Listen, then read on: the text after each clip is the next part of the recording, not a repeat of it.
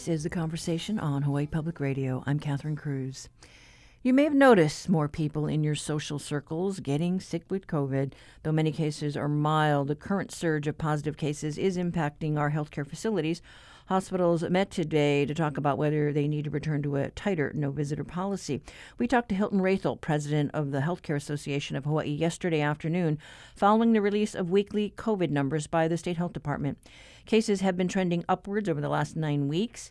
Rathel says Hawaii has had to bring in 200 traveling nurses and will likely order another 100 more to deal with healthcare workers who get sick.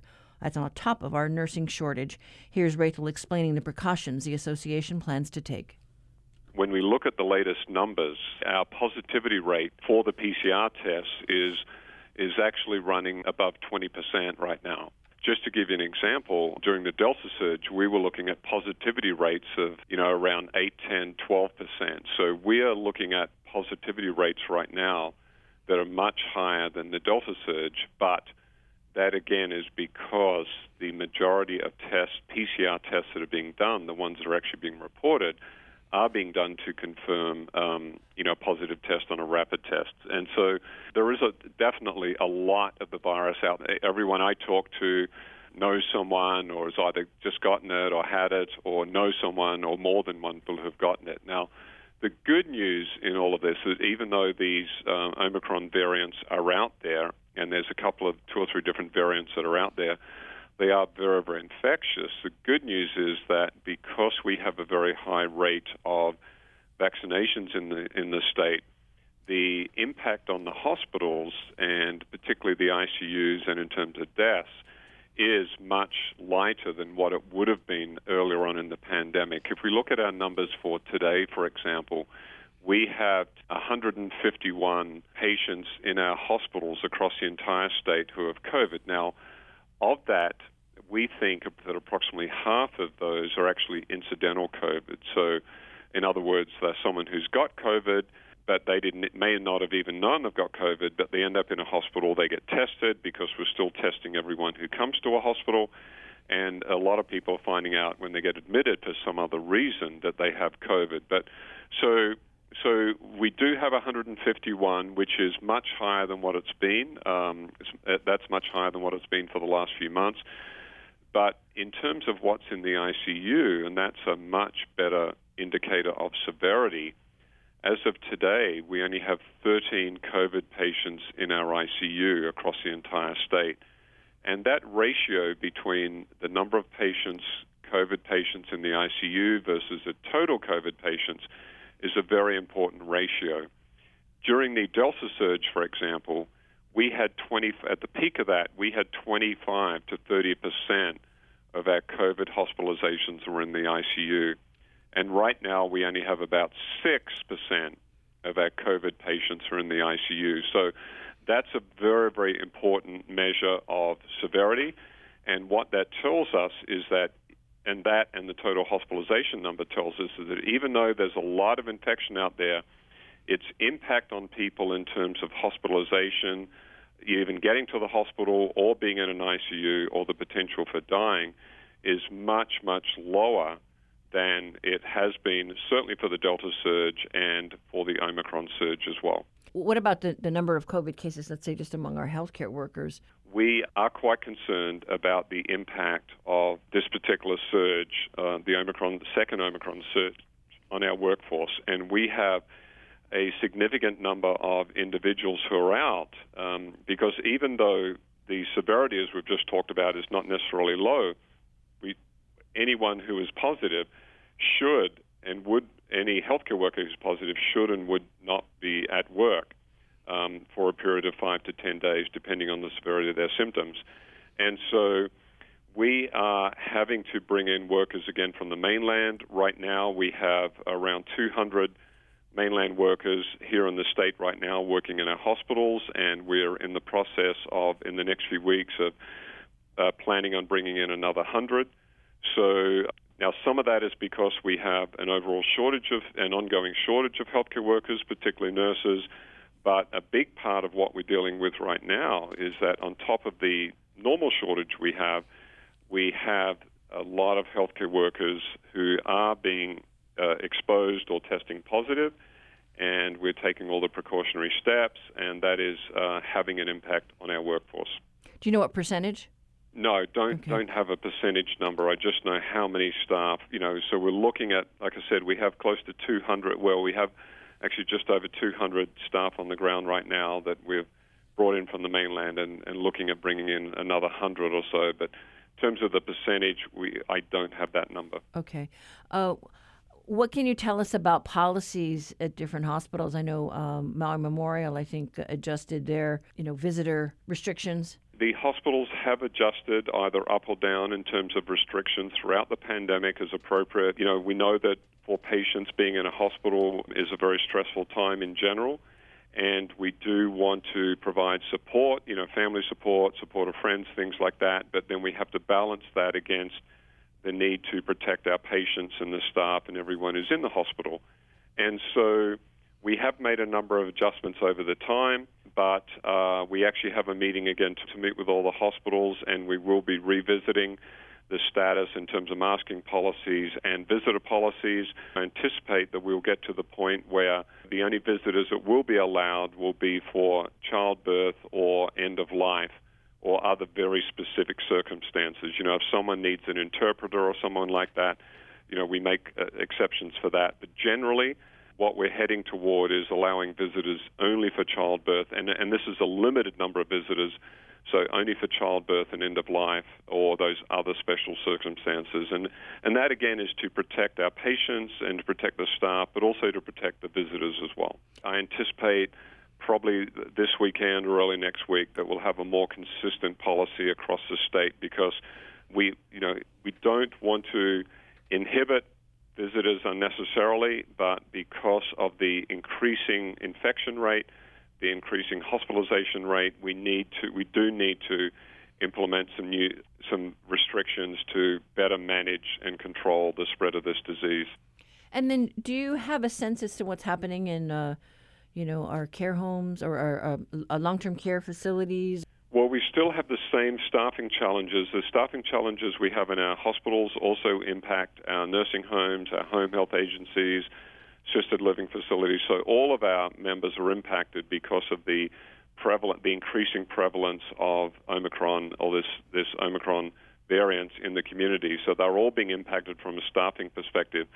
In regard to visitors right now, our nursing homes are governed by CMS, and CMS at this point in time still requires that we allow visitors. But we are working to, for visitors to have them in open areas, in outdoor settings, under verandas, on lanais, things like that, to minimize because we all know that the more air circulation there is, the less the chance of transmitting the disease. So while we are required by CMS to allow visitors at this time, we are working to ensure as safe an environment as possible for those visitors in those nursing homes. I don't know, anything else that you're hearing just on the antiviral treatments? We are very fortunate that we do have some antivirals that are very effective, that are out there. They're in good supply. They are available across the state.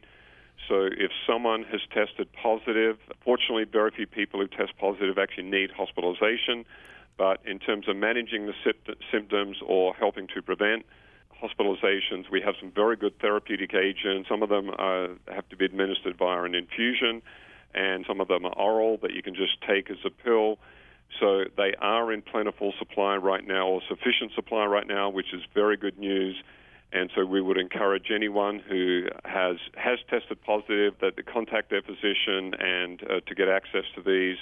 We are seeing a higher incidence of flu, and we believe that is because, a lot of people have stopped wearing masks. There's a lot of events that are going on, parties, celebrations, all sorts of different things going on.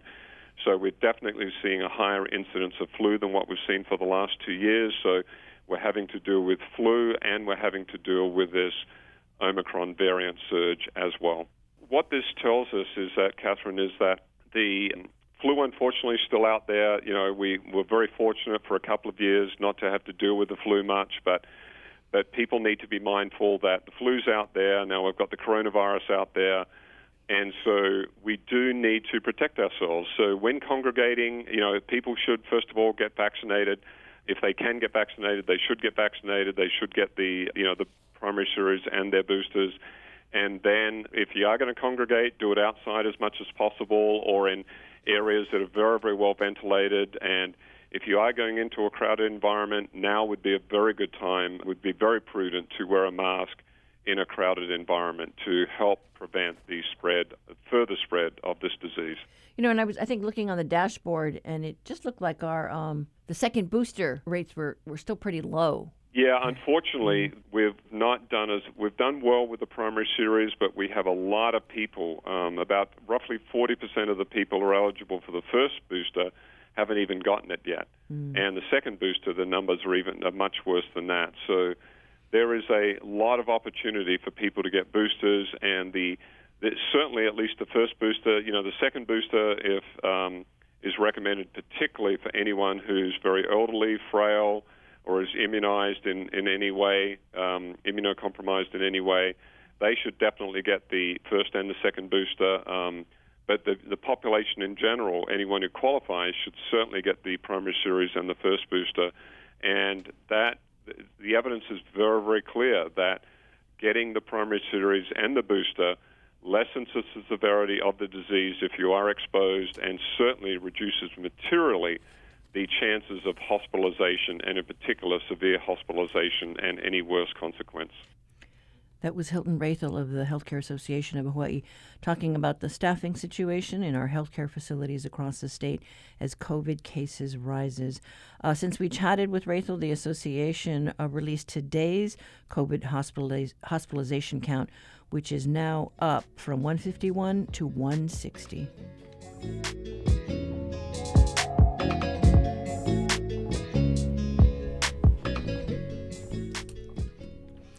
COVID continues to be a top-of-mind issue for many of our listeners, and sometimes they share their stories or questions with us via our talkback line. Here's a voicemail we received recently about COVID deaths and their relationship to media coverage. There was much talk about the pandemic, et cetera, and so on, and what to do and not to do. I'm interested in some statistics about the incidence of death during the pandemic, which I think has been underestimated, but I was interested in some analysis from some source about the number of deaths that were caused by people who listened to Fox and got all the felonious information and didn't get an injection or anything, and then passed on. I think there are statistics somewhere. I would appreciate if it was brought up or at some future program. Anyway, thank you. And the long-term effects of COVID also weigh on the minds of many. Here's a voicemail from Merrill on Hawaii Island. My call is regarding long COVID. In October 2020, I was diagnosed with COVID, being COVID asymptomatic. And I've never heard any info regarding symptoms of long COVID. I learned from individuals on the mainland, only two, the symptoms they have been constantly suffering, though they survived COVID, but they're experiencing long COVID. It was only what they said that I recognized I may be experiencing long COVID. I would like to know what source I can go to for confirmation.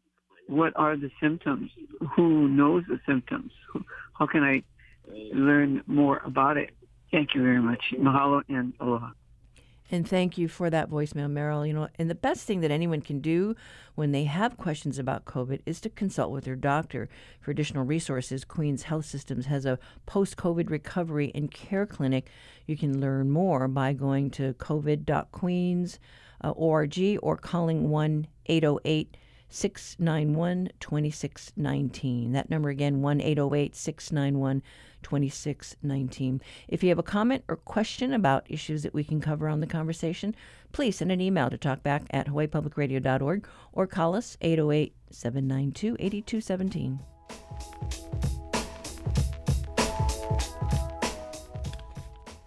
You are tuned to The Conversation on statewide member-supported Hawaii Public Radio. Coming up, your backyard quiz.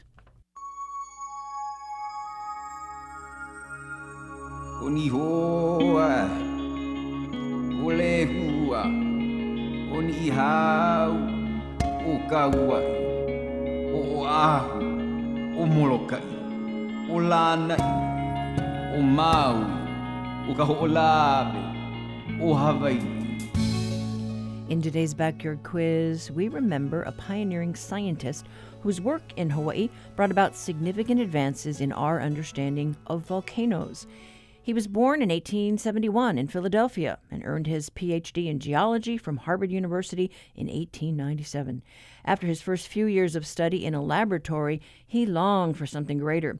He became convinced of the need for field studies, saying, "Whereas small-scale experiments in the laboratory helped me to think about the details of nature, there remained the need to measure nature itself." End quote. He spent the next decade traveling to the sites of earthquakes and volcanic eruptions around the world. In 1909, he came to Hawaii and decided that Hawaii Island was the place for him to continue his life's work. He founded the Hawaiian Volcano Observatory and directed it from 1912 to 1940. We're looking for the name of this foremost volcanologist for today's quiz. Is it on the tip of your tongue? Call 808-941-3689 from Oahu or 877-941-3689 on the neighbor islands if you know the answer. The first one to get it right gets a reusable tote bag that tells people you got it right.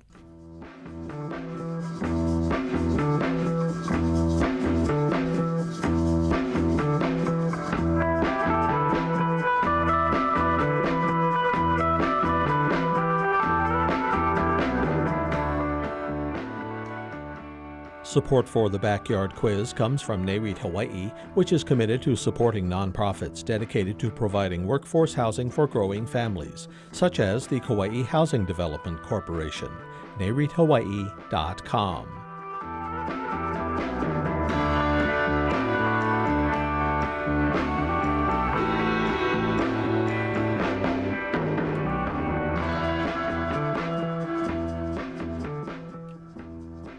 It is now time for our daily dose of reality. We check in with our partners at Honolulu Civil Beat. Politics and opinion editor Chad Blair joins us today. Good morning.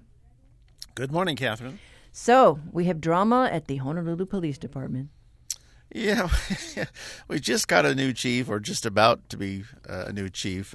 Joe Logan still has to get a medical clearance before he's sworn in. And then the news broke yesterday, not even 48 hours after Logan was named by the police commission to be the new chief. This story is from Jacob Giannis, who covers cops for us. You know, what HB does is they generally put out highlights, reports, posts, they call them, about arrest not long after they happen. There are some exceptions. They're not going to report on minors being involved or sex assaults or sensitive material, other sensitive material.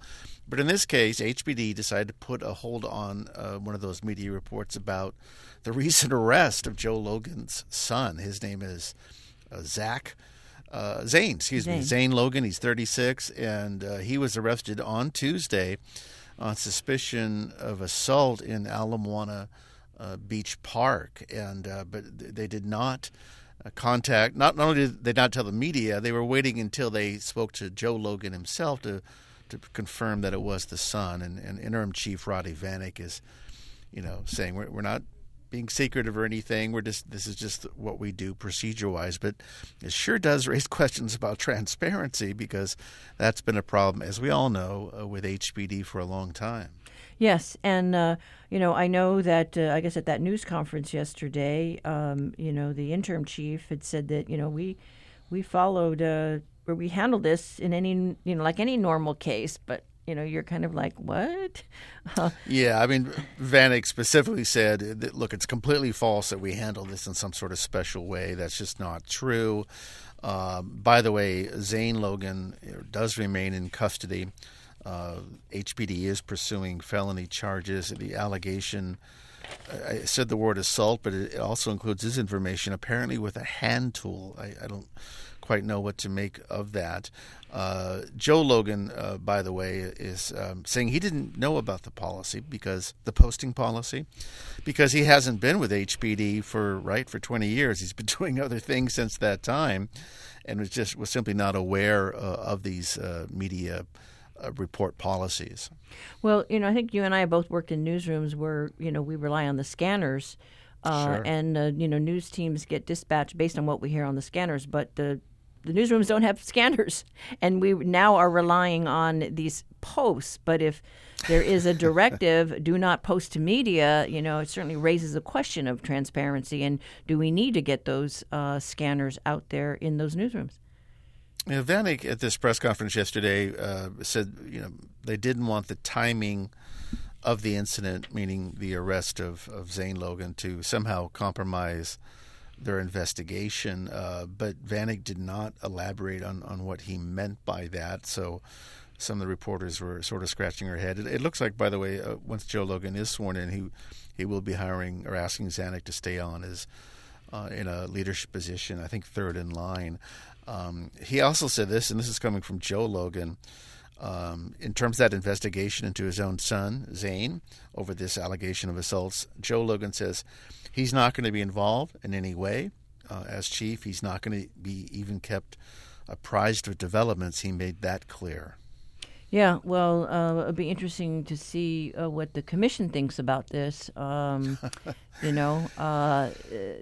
don't know when their next meeting is, but it certainly raises some questions. And I would kind of want to know if this was vetted. If maybe somebody asked him during the course of the interviews, is there any reason, that there might be a problem? Whether it's a family member that might have a rap sheet or might have run in, with the officers. You kind of wonder what they knew or know. Right. In fact, if you read the comments on our story, and I'm sure this probably is true of the Star Advertiser and your report and Hawaii News Now, there were people raising questions in the comments. How did we not know this? How did the police commission not figure out? I mean, it wasn't just this one arrest. Apparently, there's a bit of a history with Zane being in trouble with the law. And remember that the police commission hired a consultant. It took over a year, by the way, to get the new hire.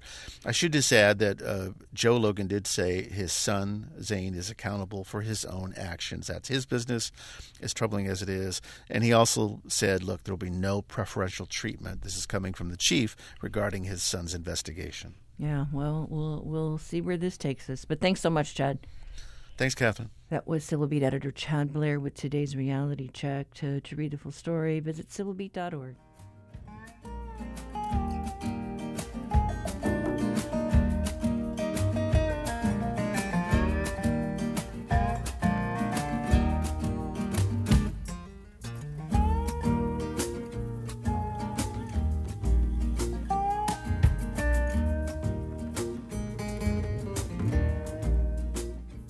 Support for Hawaii Public Radio comes from St. Andrew's Schools in downtown Honolulu, with summer programs including summer school and adventure camp for boys and girls starting in June. Registration at standrewschools.org/summer. Each week, New Dimensions explores the social, political, scientific, environmental, and spiritual frontiers with some of today's foremost social innovators, thinkers, scientists, and creative artists. Hi, I'm Colleen Morrow, author of Spiritual Telepathy. Next time on New Dimensions, I'll be talking about ancient techniques that will help you access the wisdom and guidance of your own soul. Beginning Sunday morning at 11. Support for Hawaii Public Radio comes from Aloha Air Cargo, offering 5 direct flights weekly from Honolulu to Seattle-Tacoma Airport. More information at aloha-aircargo.com.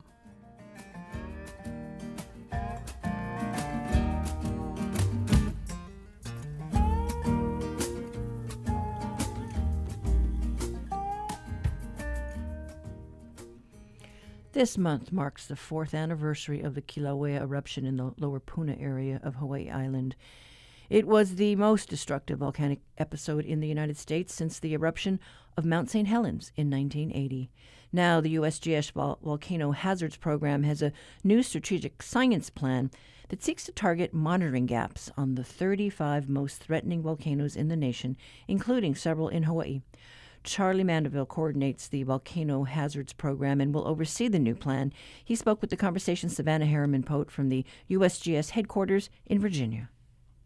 With our current monitoring techniques, how precise can our predictions be about when a volcano will erupt, and how does that compare to the monitoring systems we have for other natural disasters, such as hurricanes, where we can see it, we know when it's coming, we have a good idea as to when it'll make landfall, and we can ask people to prepare in advance?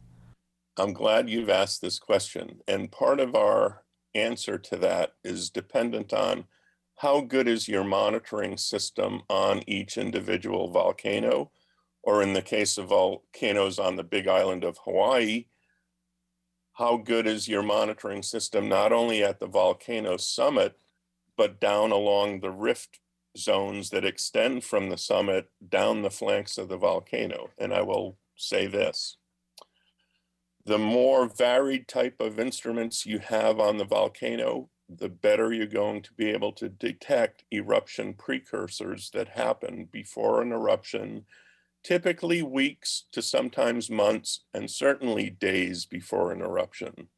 And just to give you an example, during the days before the 2018 eruption of Kilauea, we knew there was an increase in the number of earthquakes happening beneath that volcano, initially beneath Kilauea's summit, but then we were able to watch the locations of the small magnitude earthquakes migrate down to the lower East Rift Zone portion of the volcano.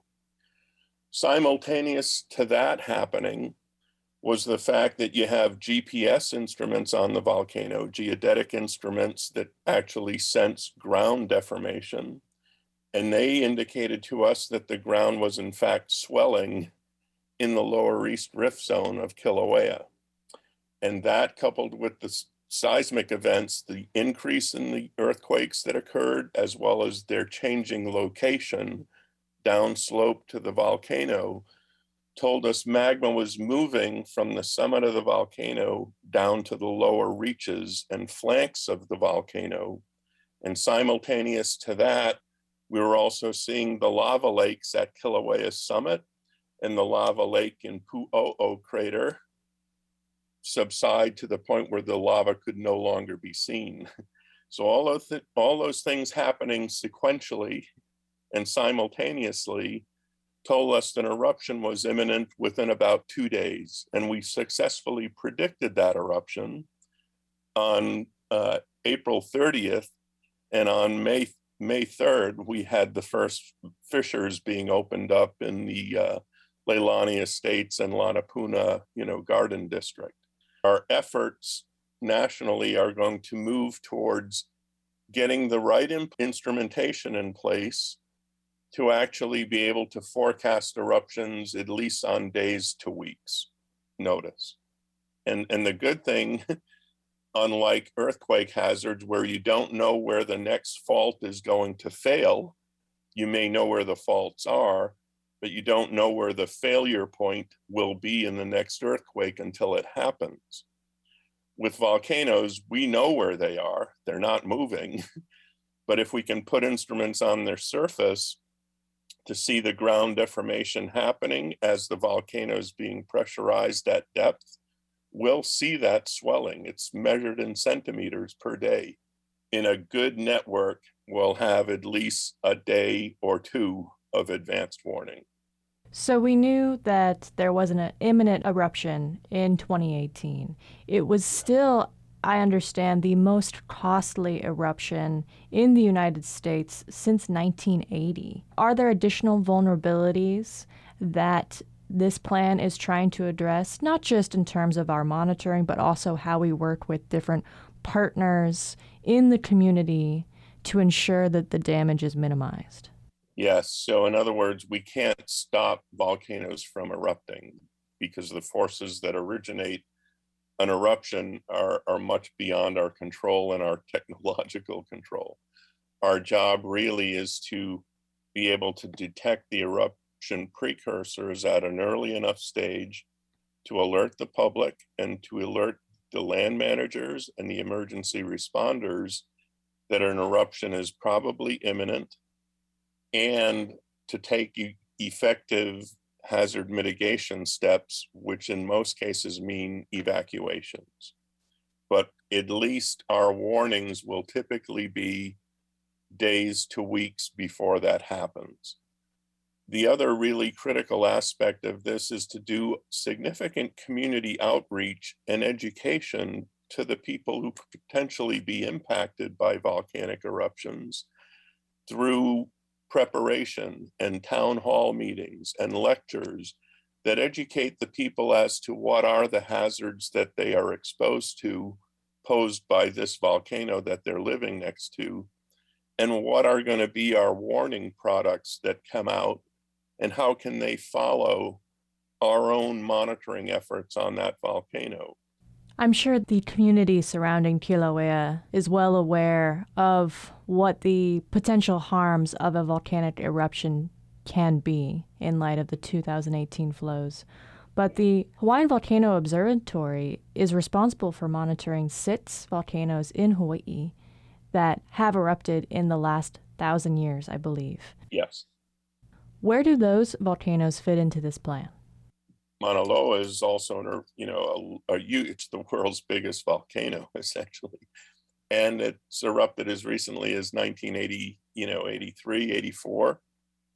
And when it erupts, it tends to erupt big. So in other words, we have to have instruments, adequate numbers of instruments on Mauna Loa and Hualalai, just as we do on Kilauea. And even though Kilauea is the one that has an active lava lake right now and is actively emitting, volcanic gases, we can't take our eye off the ball on the monitoring instruments that are also installed upon Mauna Loa and its rift systems, as well as Hualalai. Is there a particular volcano where you think we really need to, in Hawaii, where you think we really need to beef up our observation? We probably need to beef up the instrumentation on the southwest side of Mauna Loa, and also plans are in the works to increase the monitoring instruments down the lower east rift zone of Kilauea. Zooming out from Hawaii, is there a particular volcano that keeps you up at night? Yes, Glacier Peak in Washington State, and I'll tell you why.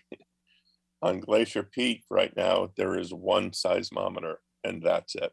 That's the extent of the monitoring network on Glacier Peak.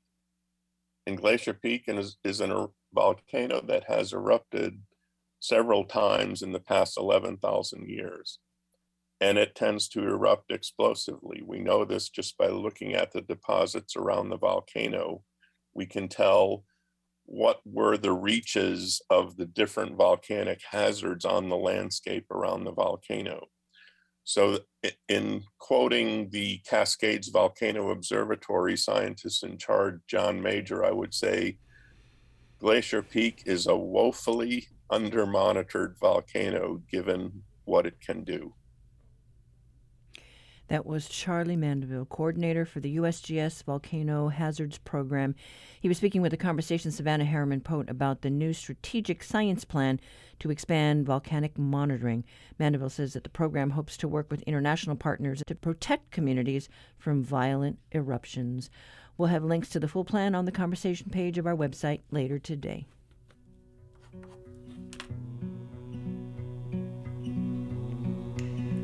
I'm a man on fire, walking through your street with one guitar and 2 dancing feet. Only one desire that's left in today's Backyard Quiz, we thought about a founding father of volcanology in Hawaii.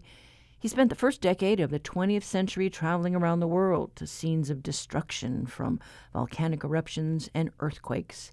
He said, "I realized that the killing of thousands of persons by subterranean machinery totally unknown to geologists was worthy of a life's work." His studies brought him to Hawaii in 1909, where he remained for the rest of his career. He's best remembered as the founder of the Hawaiian Volcano Observatory, which he ran from 1912 to 1940. He even had a museum named after him, and we asked you for his name, which is Thomas Augustus Jagger, Jr. Both the Hawaiian Volcano Observatory and the Jagger Museum in Hawaii volcanoes National Park sustained significant damage during the 2018 Kilauea eruption. But Thomas Jagger's legacy lives on. And congrats to our winner, Boyd of Hawaii Island. You got it right. That's today's quiz. If you have one to share, write to talkback at hawaiipublicradio.org.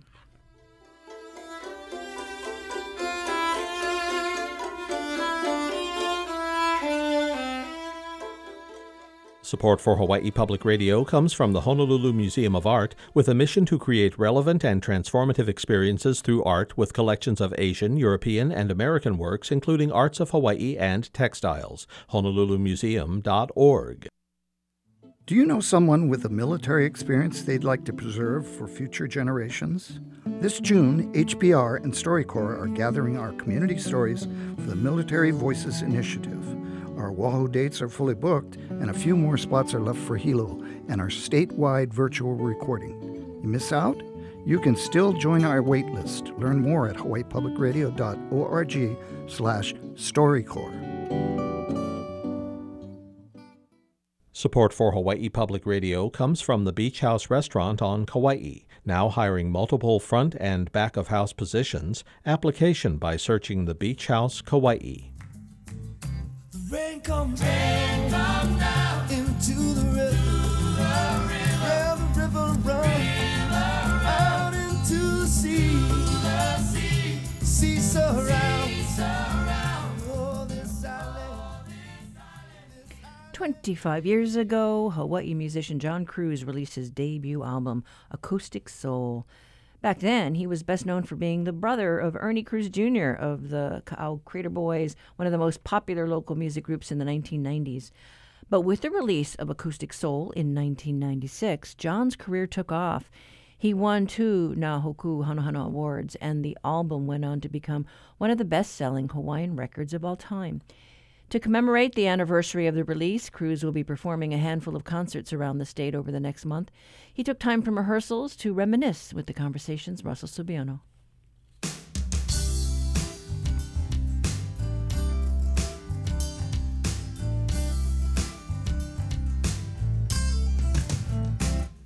Sitting here in limbo, well, I know it won't be long.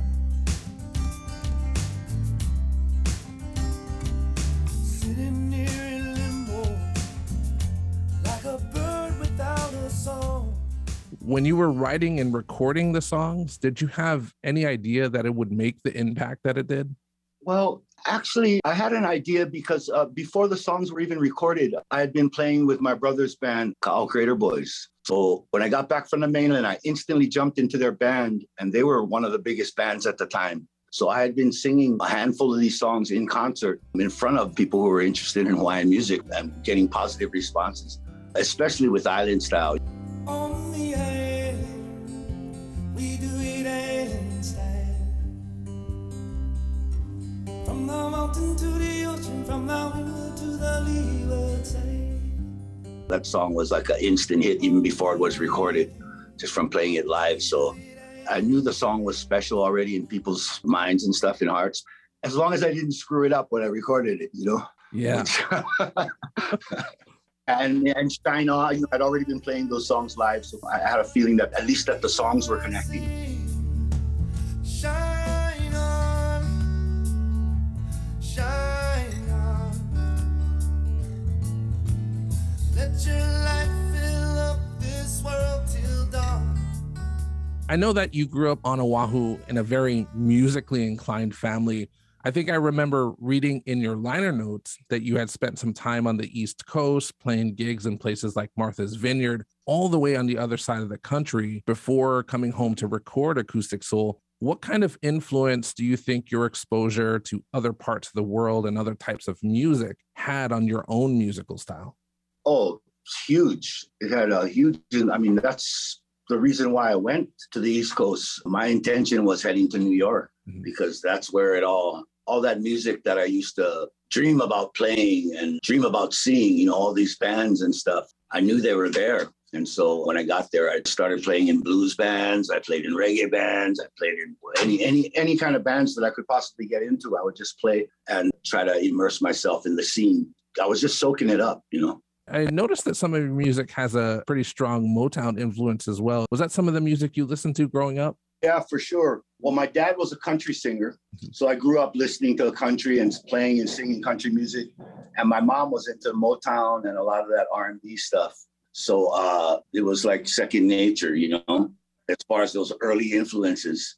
There was always a record spinning at my house. There's always an album or a single, Al Green, Aretha Franklin, Marvin Gaye, all that stuff was constantly being spun at home.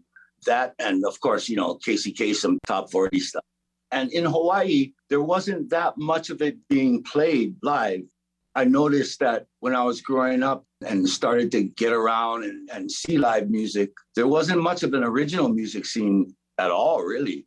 Yeah. I mean, there was one club, Anna Bananas was the only club that really encouraged people to play original music. So that was sort of a little mecca, where I would go and just check out bands playing their own stuff. It was wild to me because a lot of the musicians who I knew who were working musicians all played in cover bands in Waikiki, pretty much. Right. Either covering top 40 stuff or playing Hawaiian music. And as much as I loved that, I wanted something a little more. And that's what led me to get as far away from this place as I could possibly get. How was your musical style received by your family when Acoustic Soul came out and when they were able to kind of hear how unique your sound was? Well, yeah, because, I was up there for about 13 years, but I'd always come home, When I'd come home, we'd always be jamming, sit around jamming or some family party or something like that. And so it was already coming out. And they totally supported it. I remember when Sade's album, that first song, Smooth Operator, came out. Mm-hmm. Yeah. I got a call from my sister Desiree when I was up there in college. She was like, "Oh my God, John, there's somebody on the radio that stole your sound." I said, "What are you talking about?" And she's like, "That Smooth Operator song. It sounds like your kind of style, Yeah. And remember when that came out, it was nothing like it on the radio. Right. But it was that, sort of influence of soul, a little Caribbean kind of style, island, Caribbean style rhythms and pop. And so that was a little bright spot of the whole top 40 thing. I said, "Oh, wow, maybe there's a chance at something." Probably the most beloved song on your album, Acoustic Soul, certainly your most streamed song, is Island Style. For a song that describes what it's like to live in Hawaii, you could have sung about going to the beach or hanging out with friends or going to luau's, but you included lines about helping your grandma clean her yard. Go grandma's house on that we can clean yard, 'cause if we don't go, grandma gotta work. What led you to write those lyrics? Well, I started writing it when I was still living in New York, just missing home, and my brother Ernie used to send me all the latest music, when a Hawaii band would come out with something, he would send me, a cassette tape or something of it, it was cassettes back then. And, I would be anticipating this because he would be saying like, "Oh, you remember so-and-so guys? Yeah, well, it just came out with a new album. It's pretty good, blah, blah, blah. It's getting played on the radio. Send me it." And so I'd be anticipating it. And I always kind of would be not disappointed, but in one sense, it sort of supported my reason for leaving in the first place, mm-hmm. in that the music didn't seem like there was anything new being injected into the music in Hawaii, except the Hawaiian stuff. Reggae was a huge influence. So the song was, I was when thinking about, okay, what do I really miss about Hawaii? And at the same time, what was I expecting to hear, when he sends me something? And so that first verse, "Mama's in the kitchen and I on the island, we do it island style," came right out. And I just had that for a little while. Now, when I came home, finished the song, it was just another thing, just thinking about, wow, what in particular is, for me, is Hawaii? What does Hawaii mean? And, when you're living on the East Coast, mm-hmm. people go, "You're from Hawaii. What are you doing here? It's so beautiful there. Don't you miss it? Don't you miss the beaches?" Kind of, you know what I mean? But we've had that all our lives, you know what I mean? So it's not like we know it's always going to be here. But really what as far as the grandma verse was just something that was very particular to me that just said Hawaii, at least my Hawaii. We all have our own experiences, but that was a classic. My mom, because a few periods of my young childhood, we lived with my grandma, my mom and my brothers and sisters, in transition periods and stuff. So it's always like, "Hey, go help your grandma clean yard." instead of watching cartoons Saturday morning, whatever. It's like, hey, get outside, go help grab a guitar. So that's where that came from. Yeah, I love it. It's my favorite line just because I had the same experience spending time with my grandma in her yard. One of the other songs on Acoustic Soul, Kawaile Hua Alaka Honua, is your only Hawaiian language song on the album. Kawaile hua alaka honua.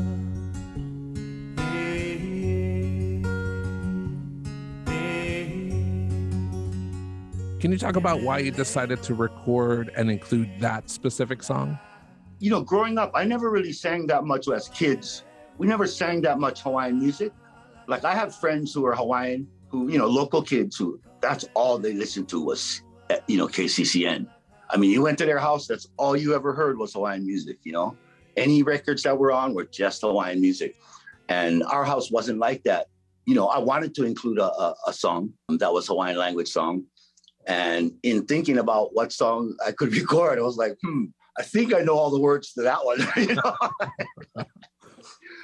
Besides that, I remember when Frank Hewitt, who wrote the song, he received a Nahoku Hanohano for Song of the Year for that song. And it was on the Casimeros Brothers' first album, when they left from the Sunday Manoa and did their first album as a group. Mm-hmm. Just remember him going up and receiving the Hoku Award, for Song of the Year, because it goes to the writer, the Song of the Year Award.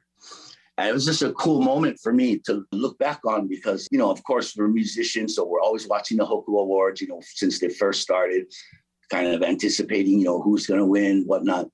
And I just remember it was a beautiful moment, and I just loved his energy whenever I'd see anything about it. So I wanted to do so that made the song even more special for me to be able to sing that song.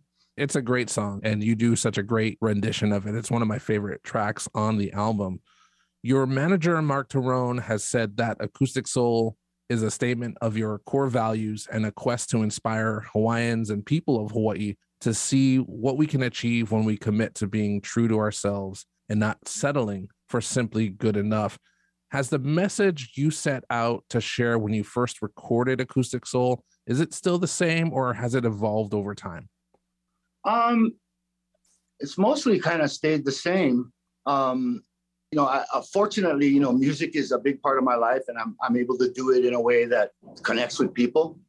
And I've found that whenever I'm playing music that I'm not, that I'm playing for other reasons or whatever, it never connects as much as I want it to. But when I'm playing stuff that connects with me, it seems to connect with people. So just trying to be honest with, of course, lyrically, first off, because that's one of the main things. And then musically, wanting to there'd be something coming from me in particular, Yeah.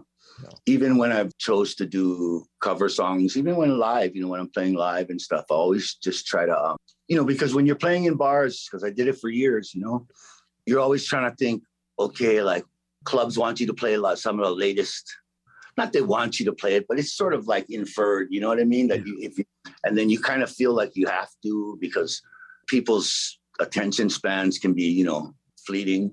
But no matter what it is, whether it's a song I wrote or a song that someone else wrote and sang, I just try to get into the song and come at it from me, as opposed to just think of it as a song that everybody knows or something, Yeah. Because if I try to play it like like it's supposed to be, I'm not going to get it anyway. You know what I mean?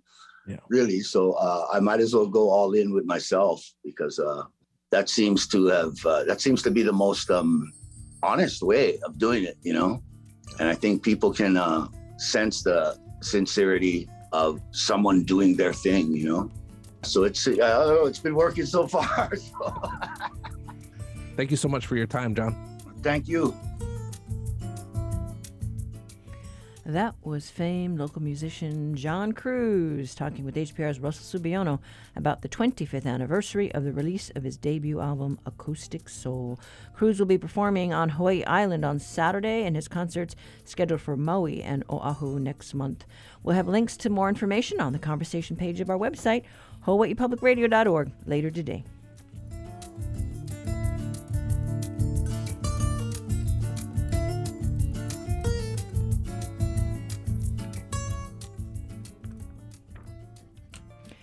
Well, that does it for us today. Up tomorrow, you need a mental health day after the headlines of this week? Well, that's on our lineup for Friday.